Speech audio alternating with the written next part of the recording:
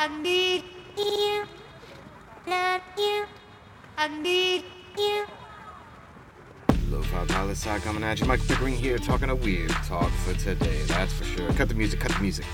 You see, we've been doing some contemplation, some interpretation, some inner discernment of the highest order without order, or highest from a place not of above or below, but from the inner we that we be, and the plethora of perspectives that inform our mind, body, and soul. Who we are and who we want to be. Country in the Spotlight, the United States of America edition. Let's go. Today we're going to look at a bunch of development indicators to see what's what with what in the U.S. We got to take a close, personal look at who we are.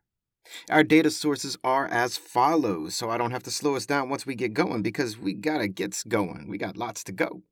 The World Bank gives us our GDP, GDP per capita, and Gini index. The United Nations gives us the Human Development Index, also known as HDI, and the United Nations also gives us the Gender Inequality Index, also known as GII. And our freedom scores come from Freedom House, our media freedom scores come from Reporters Without Borders, and the Corruption Perception Index comes from Transparency International.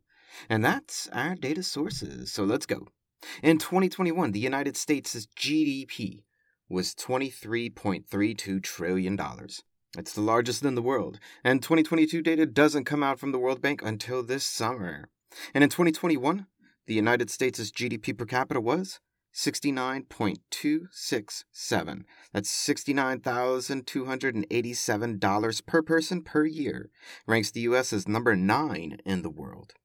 In 2020, the United States' Gini index, a measure of income inequality, was a 39.7, down from a 2019 score of 41.7, and it ranks the U.S. at 108 in the world as far as income inequality. That's number 108. And 2020 is the latest World Bank data for Gini that we have. Now, in 2021, the United States had a Human Development Score, that's HDI, of 0.921, with a life expectancy at birth of 77.2 years, mean years of schooling of 13.7 years, and a GNI per cap with PPP of 64.7K. And that puts the U.S. as number 21 globally for HDI. In 2021, the United States had a Gender Inequality Index score of 0.179, with a maternal mortality ratio of 19 deaths per 100,000 live births, an adolescent birth rate of 16 births per 1,000 for women aged 19 to 15, a percent shared seats of Congress of 27%, and a percent aged 25 and older with at least some secondary education of 96.5%, and a labor force participation rate of percent ages 15 and older of 55.2%. And the overall GII score is again 0.179, which puts the U.S. at number 44 in the world. In 2022, the United States had a freedom score of 83 out of 100. That ranks the United States as the 63rd freest country in the world. In 2022, the United States had a media freedom score of 72 out of 100, ranking the country at 42 in the world. And in 2022, the United States had a Corruption Perception Index score of 69 out of 100, ranking the U.S. as number 24 globally. And that's the rundown of development indicators for the U.S. A quick recap for you. GDP, number 1. GDP per capita, number 9. Gini, number 108. HDI, number 21. GII, number 44. Freedom scores, number 63. Media freedom score, number 42. And corruption score, number 24. Now, what does this all tell us? We put it all together, what do we get? It means as far as money goes, the U.S. looks good compared to the rest of the world.